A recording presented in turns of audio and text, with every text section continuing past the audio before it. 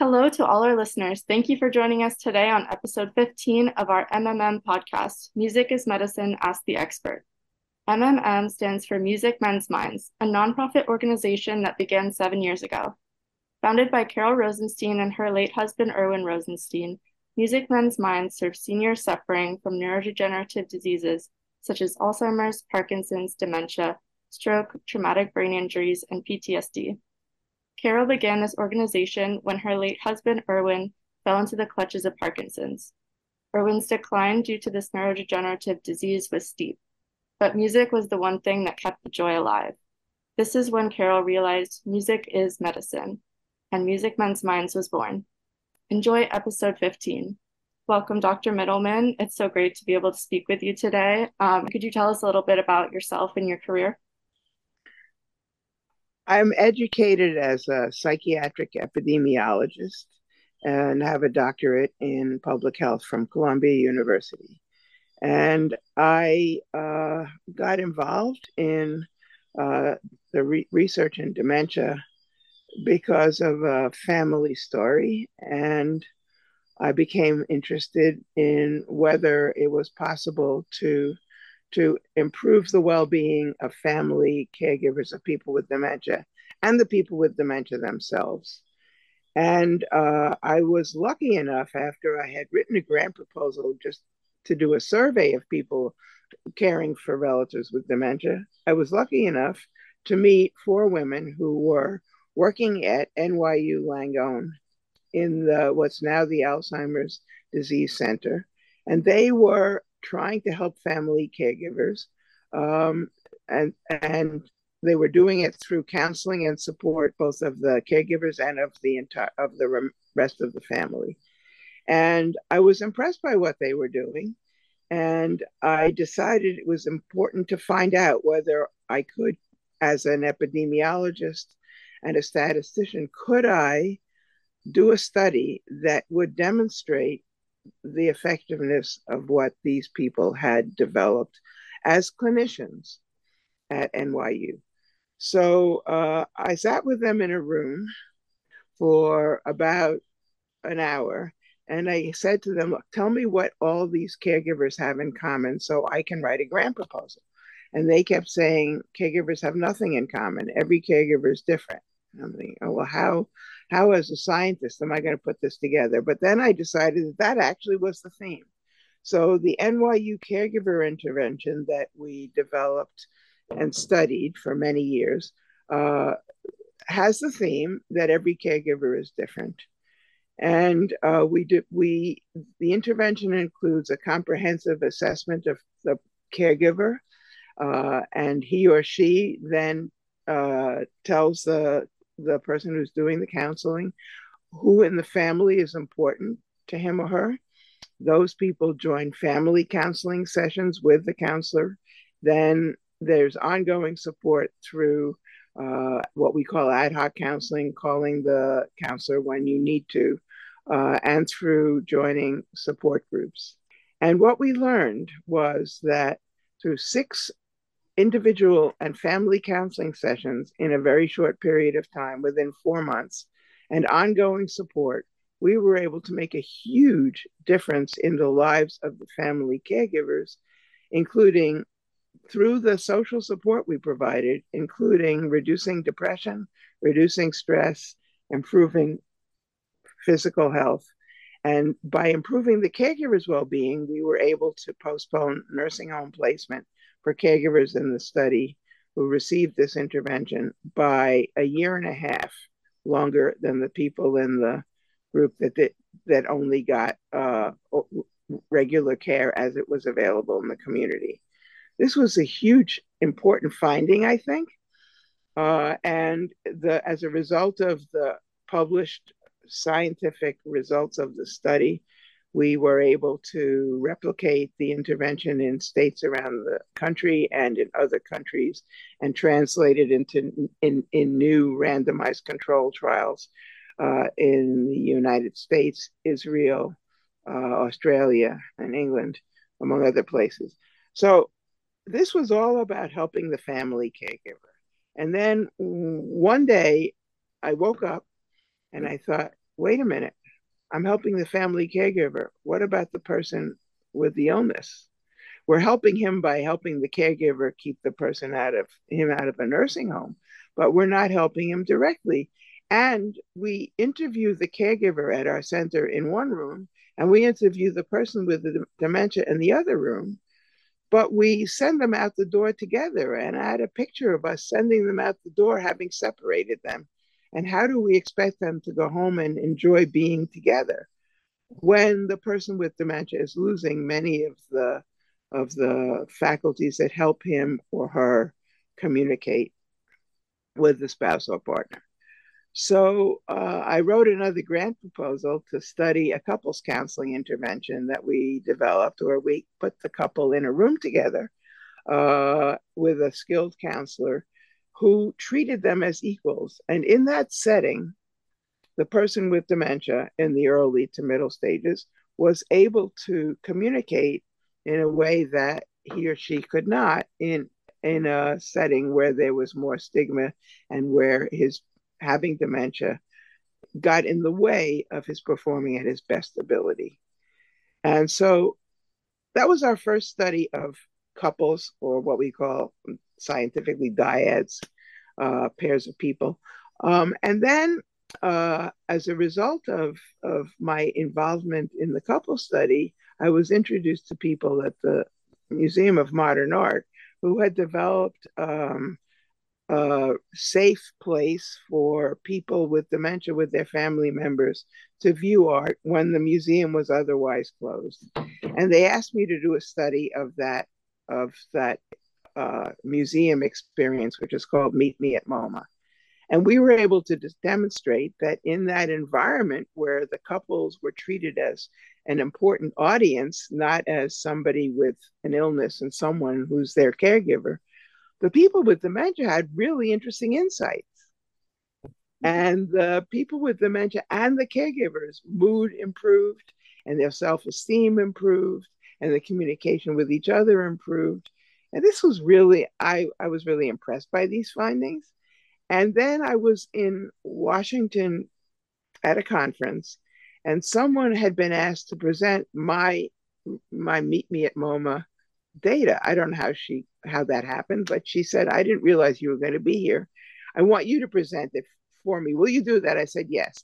She said, okay, well, in return, I want you to stand up in front of the audience and lead a part in a canon. I said, no. She said, no, this is the trade. You get to present your work, and then you have to stand up. And this is a huge audience and a big auditorium, and the people from the federal government, and people from the NIH, there are scientists, there are all kinds of people. No. And she said, oh, Mary, you can do it. I said, not really. Yes, you can do it. All you have to do is sing taco salad, taco salad, taco salad. I said, no. Well, so of course I ended up doing it. And this was Taco Bell's canon that she had developed. And I sang my part, and I was facing the audience. Well, this was such an incredible experience. All of these serious, important people were smiling, they were singing, they were laughing, they were swaying. And a light bulb went off in my head. And wait, I have to start a chorus. This is so much better than anything else. And so I went home in the spring of 2011, and I started a chorus. We actually had our first rehearsal in June of 2011. And we hired a conductor, an assistant conductor, and we used space in a church that had a music mission. And we had, the purpose of the chorus was not a sing-along. It was a serious chorus in which the people with dementia and their family members learned new songs during the rehearsals that they would perform at the concert at the end.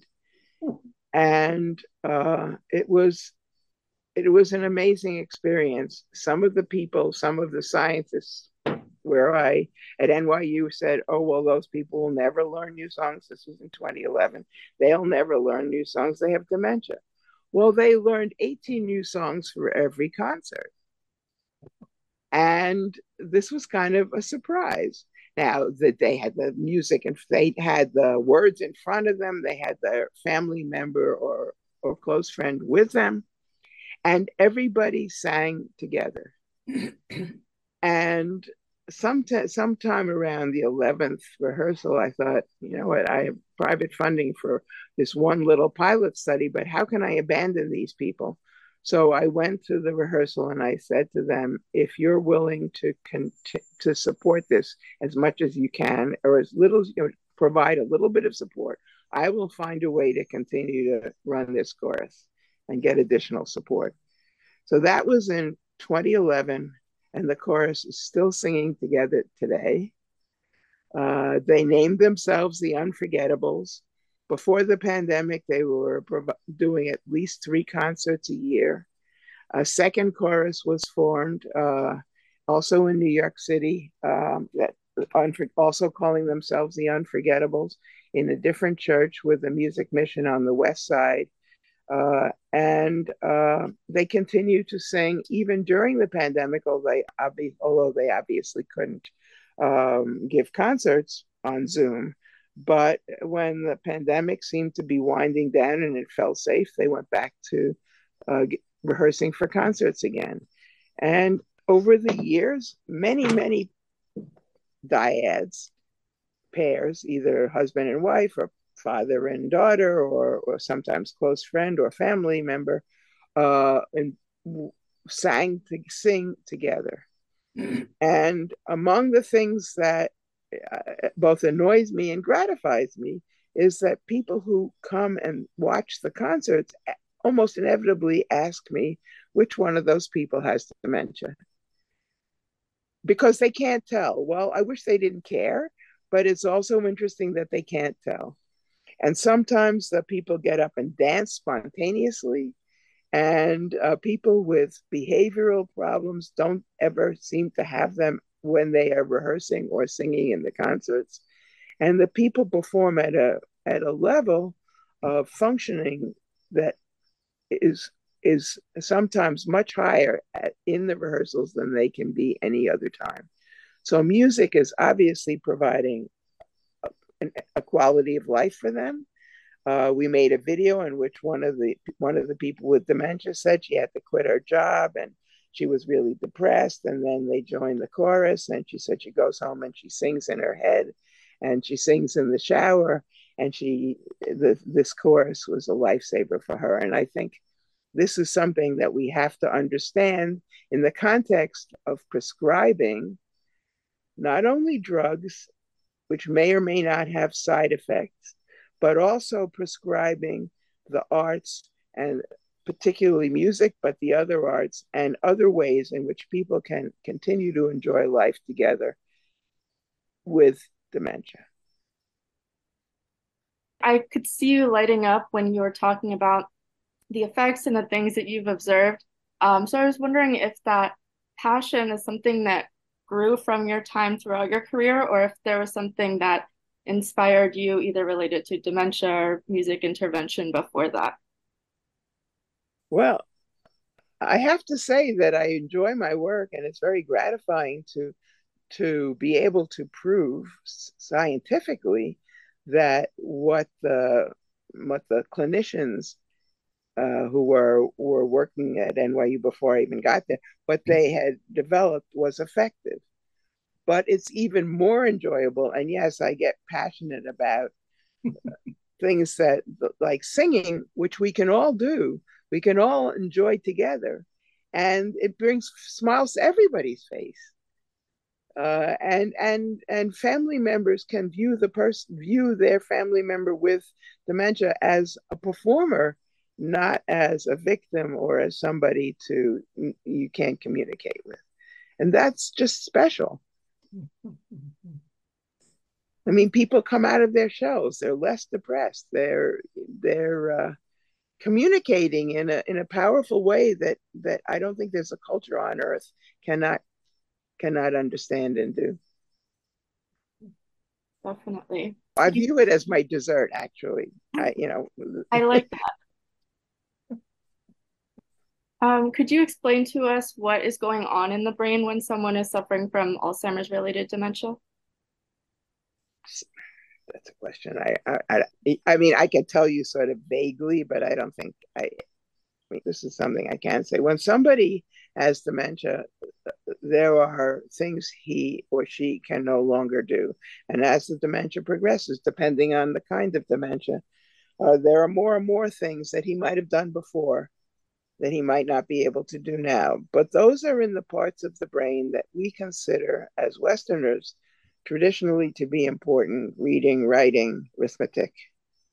But there's another part of the brain, the part that can get involved in the arts. And I've had many anecdotal experiences in which people who are in the middle stages of dementia with Alzheimer's disease or other dementias who can't necessarily be lawyers anymore or the other things that they used to do. And they maybe didn't even know that they could sing.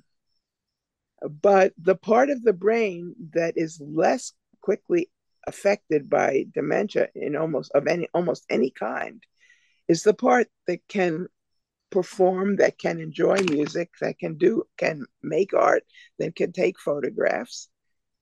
Those parts are much more slowly affected. So there's an example, it's actually in the video we made of our original chorus, a man named Leonard. And he was asked by the conductor to perform a solo. And I went to the concert and I heard him perform. And I went up to him afterwards and I said, Leonard, where did you study singing? And he said, I didn't. I never sang till I got dementia and joined your chorus. And he was a soloist in every concert for about 3 years until he died of something else not related to the dementia.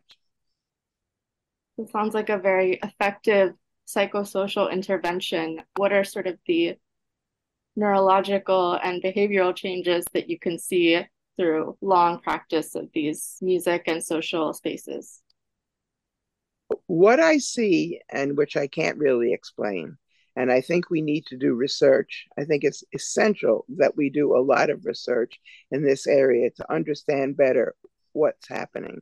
But in the moment, what's obvious is that the behavioral disturbances that we see elsewhere in their lives don't seem to happen while they're in the chorus, that people are learning. Supposedly they can't learn, but they do learn when there's music behind it.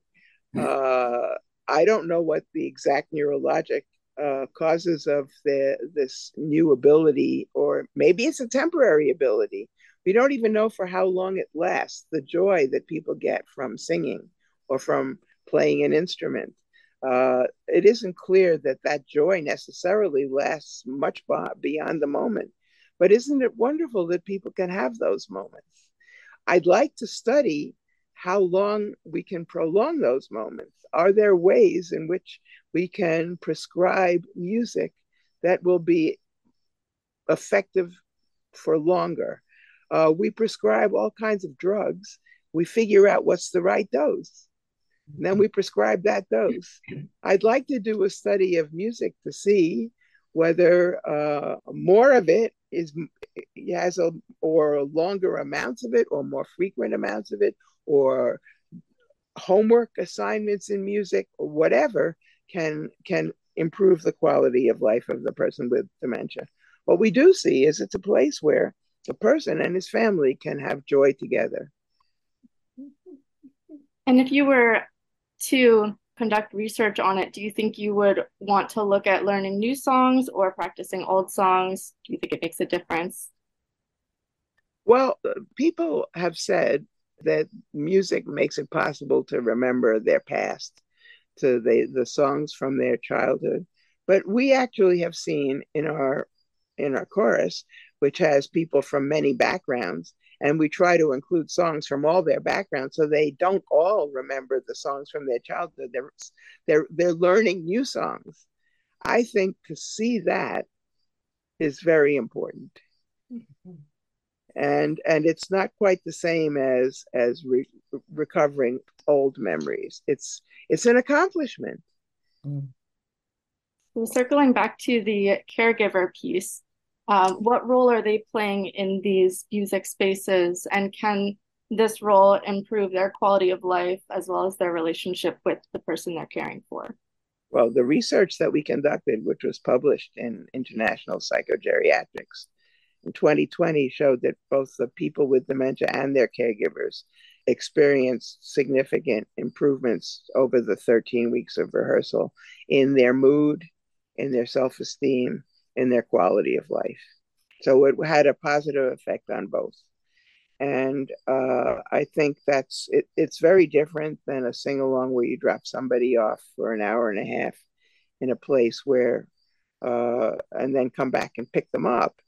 In our choruses with the person with dementia and the family member together, I think the experience of being together in a way that, and both learning something at the same time, is wonderful for both of them.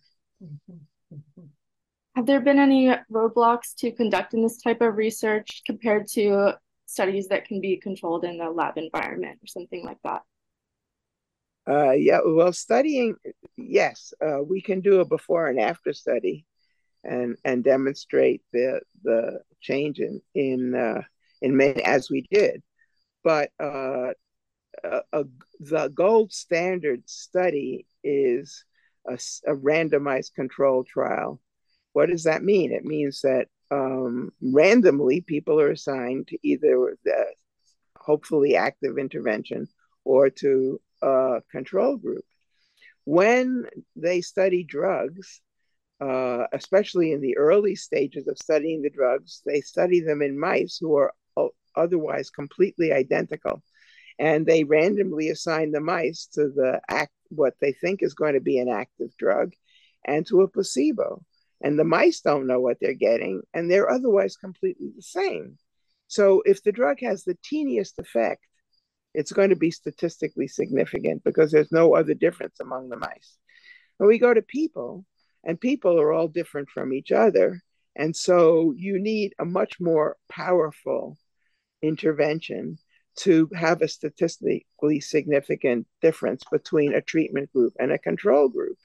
But if it's a drug again, and the drug is put in a little flask or bottle, and there's a number on it, and neither the person getting the drug nor the person administering the drug knows whether that the drug it's an active drug or a placebo, then you still, if there's any difference between the two groups at the end of a period of taking the drug, you can attribute the difference to the drugs. Well, how do you do that with music or with any of the psychosocial interventions we've developed?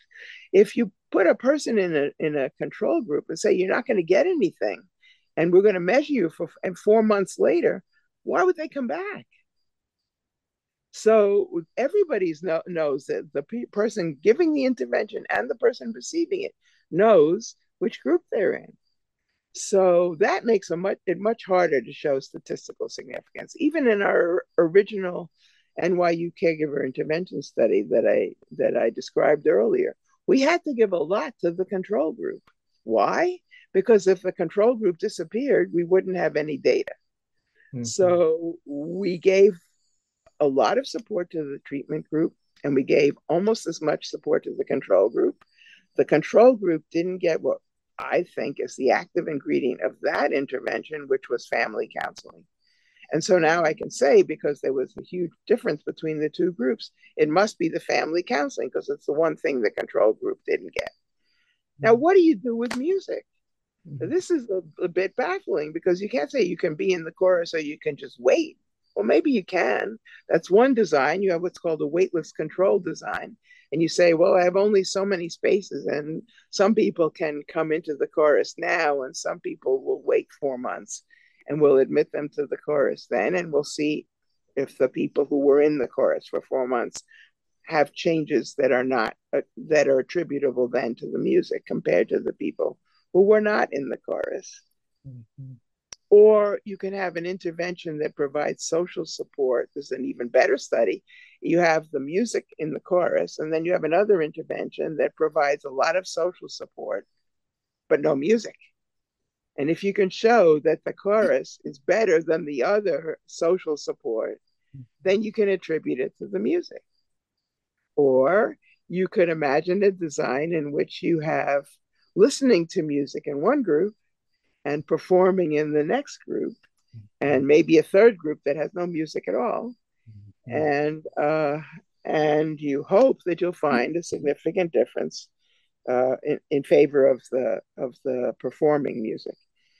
These would be very expensive studies, which I think is why one of the reasons they haven't been done yet, because you have to get enough people to be involved to have a significant effect when the differences among people are so great that you have to have a bigger effect than the effect of the differences themselves. So I thought it was really incredible that we showed that after being in the chorus for 13 weeks, we had a significant effect. That's the beginning of the scientific evidence.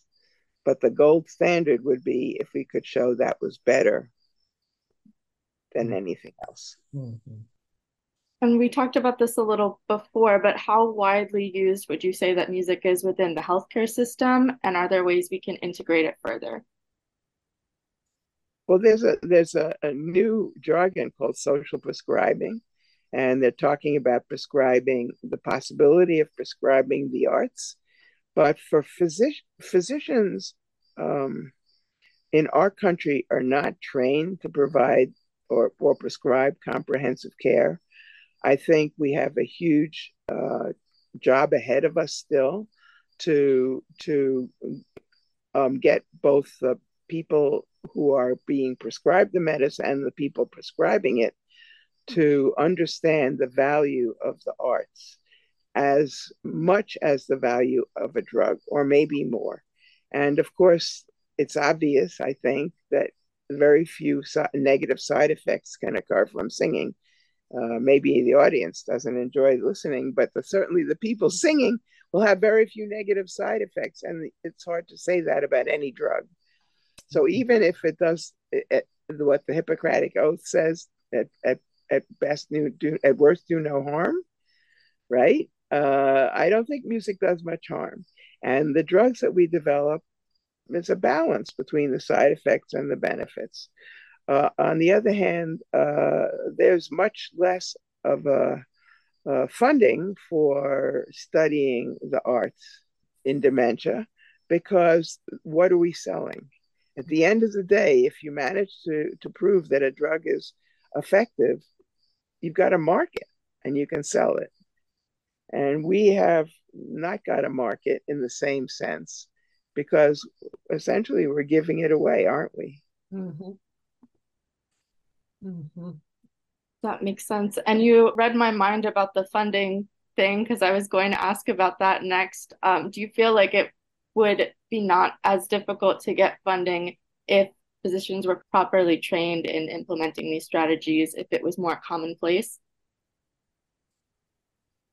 Physicians, I think physicians should be made aware of the positive impact, both on the person with dementia and on the family, of all of the psychosocial interventions that I described and others that have been developed.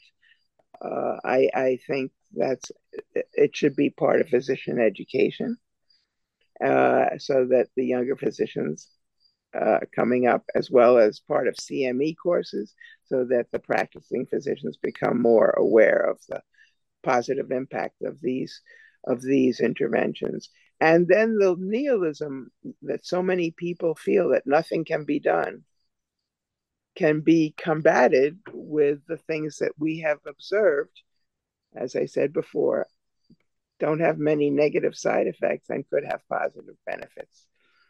So I think even if there is an effective drug, I can't imagine a reason not to provide the arts in addition.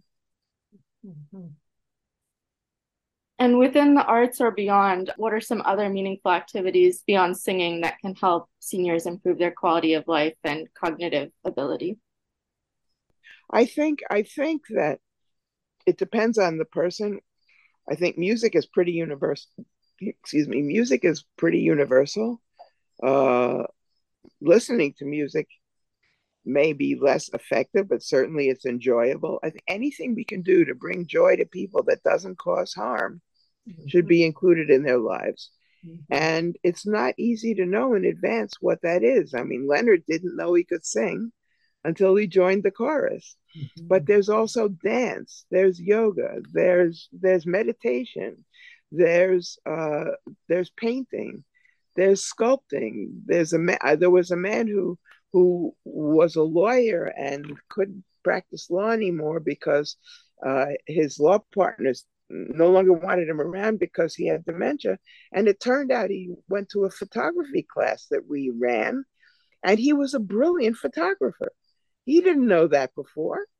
And so we had years of enjoyable life walking around New York City, taking what I personally thought were museum quality photographs. Wow. So every individual has some capacity that could be encouraged, that he could enjoy. I met a man in Vermont who was a bicycle rider, and he had dementia, and his wife was concerned that he be off by himself, and also got to the point where he couldn't get on the bicycle by himself anymore. But she found a young cyclist who was willing to help him get on the bike and ride with him. So he got the joy of riding his bicycle. And I think what we really need to try to do is uh, to improve quality of life in whatever ways people individually can find enjoyable. And we don't necessarily know that until we try them. Mm-hmm. So I have many examples of people who did, like Leonard and the other person who was a photographer until he died also, uh, who didn't know that they had these abilities. Mm-hmm. So being able to actually foster or provide a menu of choices for people with dementia, I think is a really wonderful gift. And the NYU Family Support Program that I now run with funding from the state of New York gives me the opportunity to provide these interventions through to the family members and the people with dementia. So we have a recreational therapist who runs a place for us, which is for people in the early to middle stages of dementia. She's also an artist, so it's an arts-based group that meets. It was meeting several times a week in person, but during the pandemic, it met, I think, every single day. People join it. Some people do collages, other people do painting, other people do other kinds of art, and they experience the joy of also being in the group together. Even on Zoom, being together was part of the experience, and the art was another part of it. So I think many of these interventions that we're developing have more than one active ingredient. It's the lack of stigma of being with other people without worrying about whether someone's going to notice that you do something wrong. And it's also the positive experience of being with other people that we all enjoy. And it's the arts. That's why it's my dessert.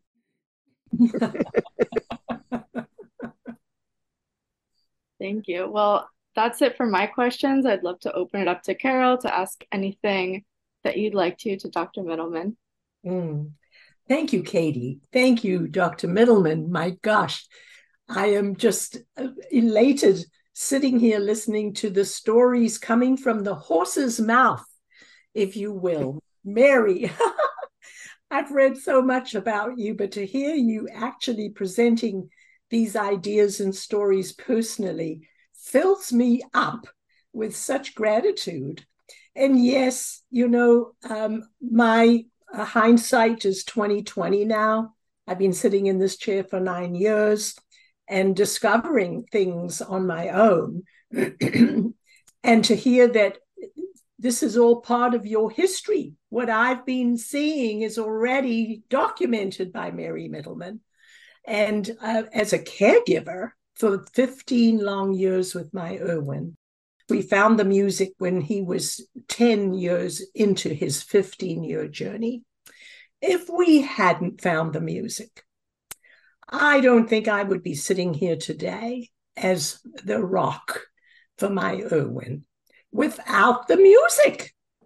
And so, truly, I'm here as such a proponent of pushing the arts, including the music, so that everybody can get the goodies, get the dessert that you speak of, because that's one dessert table. So I'm curious, Mary, you and I have spoken for years about your wanting to start a small music group of early diagnosed musicians who have dementia. And you were considering starting this small music group to be able to show that making music can actually forestall the progression of the disease. Am I presenting this correctly? Because it really tweaked my curiosity, and here I am today to find out what your next step is. Well, I think that what we have demonstrated, both you and I, with people with dementia and music, suggests that it's possible that in a nurturing environment, that people with dementia, whether they were musicians or not, that being in this environment and learning new songs, learning new pieces, and performing may be a kind of stimulation to the brain that that either forestalls some of the decay or decline, or even maybe creates new neural connections. Mm-hmm. We don't have the data to back that up yet, mm-hmm. but I think that it's worth studying, because there's no downside to it. Mm-hmm. Mm-hmm. And I mean, for me, this would be such important findings to continue to add to the dessert table. And yes, I mean, we see people who've been put out to pasture, and the society has really ended their lives prematurely. If it were not for the ability for the patient to enjoy all of the artistic goodies that we speak about. So I have a very basic lay person question for you.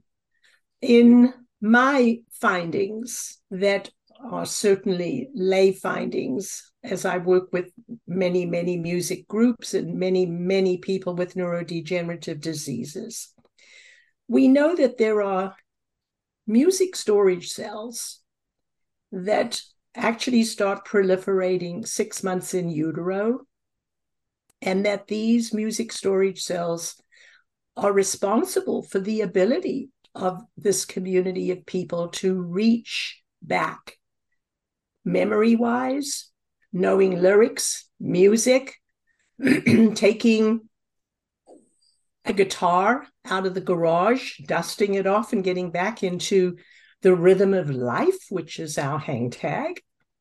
And my question to you is, can you tell us a little more about these memory storage cells? Are they just regular old cells that do work and are hardier than others? I mean, I hear the word that the memory storage cells are hardier.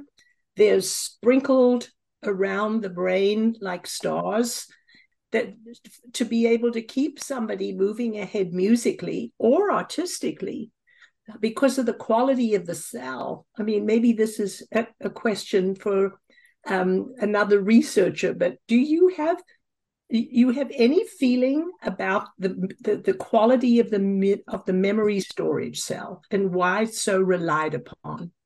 You know, I don't know the answer to that question, but I do think that it's perhaps a hint of an answer is that there is, as far as I can tell, no